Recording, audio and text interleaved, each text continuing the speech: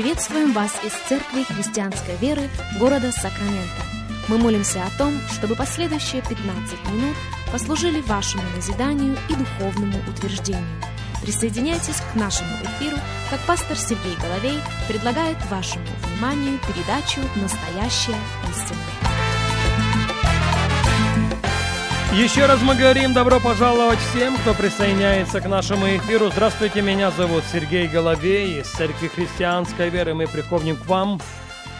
Спасибо всем и каждому за то, что и сегодня становитесь частью нашего вещания. Не громко сказано, для нас действительно большая честь встретиться вместе с вами. Для нас действительно большая честь провести вместе с вами последующих несколько минут, как в этот день мы продолжаем наш разговор на тему «Всякое Отечество» или «Целостная семья». Наш базовый текст – это послание к Ефесянам, 3 глава. Если у вас есть Библия, если у вас есть возможность открыть Библию вместе с нами, будьте добры, сделайте это. Ефесянам, 3 глава, и в 14 стихе мы находим следующие слова. «Для сего преклоняю колено перед Отцом Господа нашего Иисуса Христа, от которого именуется всякое Отечество на небесах и на земле. Да даст вам по богатству славы своей крепко утвердиться духом Его во внутреннем человеке, верою вселиться Христу в сердца ваши, чтобы вы, укорененные и утвержденные в любви, могли постигнуть со всеми святыми, что широта и долгота и глубина и высота, и уразуметь превосходящую разумению любовь Христову, дабы вам исполниться всею полнотою Божией».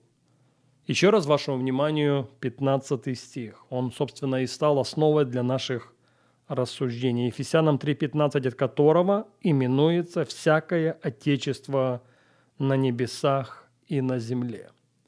В английском переводе используется выражение «the whole family» – «вся» или даже «целостная семья». От Отца Господа нашего Иисуса Христа именуется всякое Отечество. От Отца Господа нашего Иисуса Христа именуется целостная семья. Вот перед Ним апостол Павел преклоняет свои колени и молится за верующих в Ефесе. Вне всякого сомнения, эта молитва очень актуальна и очень насущна для того времени, в которое мы с вами живем. Мы уже говорили с вами на нашей предыдущей встрече о том, что Бог здесь представлен Отцом. И таковым Он представлен через все страницы Священного Писания. Он Отец света. От Него исходит всякое даяние доброе и всякий дар совершенный. И будучи инициатором или дизайнером семьи, Бог остается за семью. Бог остается за семейные ценности. И все, за что выступает сегодня Бог, против этого будет выступать дьявол. Если Бог за семью, дьявол за то, чтобы разрушить ее. Если Бог за жизнь, а Бог за жизнь, дьявол за смерть. Если Бог за благословение, а Он за благословение, дьявол всегда будет выступать за то, чтобы жизнь человеческая была наполнена проклятием.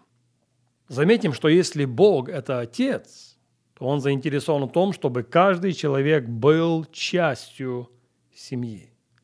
Еще на заре человечества Он сказал: «Нехорошо быть человеку одному». И по сегодняшний день Он продолжает решать эту проблему одиночества.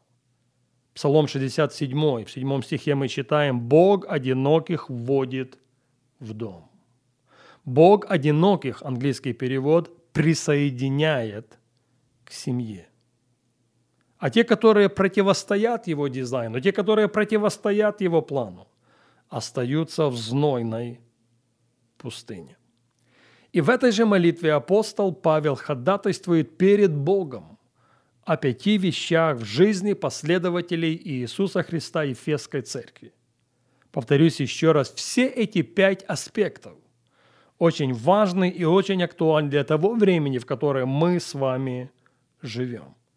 Поэтому возвращаемся к нашему тексту. Ефесянам 3 глава, 15 стих, от которого именуется всякое Отечество на небесах и на земле. Да даст вам по богатству славы Своей крепко утвердиться Духом Его во внутреннем человеке. Это Его первая просьба. Это Его первое ходатайство. Бог, я прошу Тебя, чтобы Ты, как Отец, от которого именуется всякое Отечество на небесах и на земле, целостная семья на небесах и на земле, чтобы Ты дал верующим в Ефесе по богатству славы Своей утвердиться крепко во внутреннем человеке, чтобы их основание было прочным, чтобы их дух был сильным. Номер 2. И это мы находим в 17 стихе, Ефесянам 3:17. «Верою вселиться Христу в сердцах ваших». Не интересно ли? Это он молится за верующих в Ефесе, за тех, которые провозгласили господство Иисуса Христа в своей жизни. И он перед Богом ходатайствует о том, чтобы Христос верою вселился в их сердцах. Переходим в 18 стих. В нем его третья просьба или третье ходатайство. «Чтобы вы, укорененные и утвержденные в любви, могли постигнуть со всеми святыми, что широта и долгота и глубина и высота». Да, когда вы утверждены во внутреннем человеке, когда Христос верою вселен в ваши сердца, когда вы укоренены и утверждены в любви, тогда и только тогда со всеми святыми. Пожалуйста, выделите это выражение в своей Библии. Чтобы вы со всеми святыми, нет, не в одиночку, нет, не сами по себе, но чтобы вы со всеми святыми смогли познать, что широта и долгота и глубина и высота. На что здесь делается ссылка? Ссылка опять делается на семью, ссылка делается на общество. Я, забегая наперед, скажу, ссылка делается на церковь. 19 стих. «И уразуметь превосходящую разумение любовь Христову». Это его четвертая просьба перед Богом о верующих в Ефесе. Это его четвертое ходатайство, чтобы они уразумели превосходящую всякое разумение любовь Христову. И что мы читаем дальше? «Дабы вам исполниться полнотою Божьей».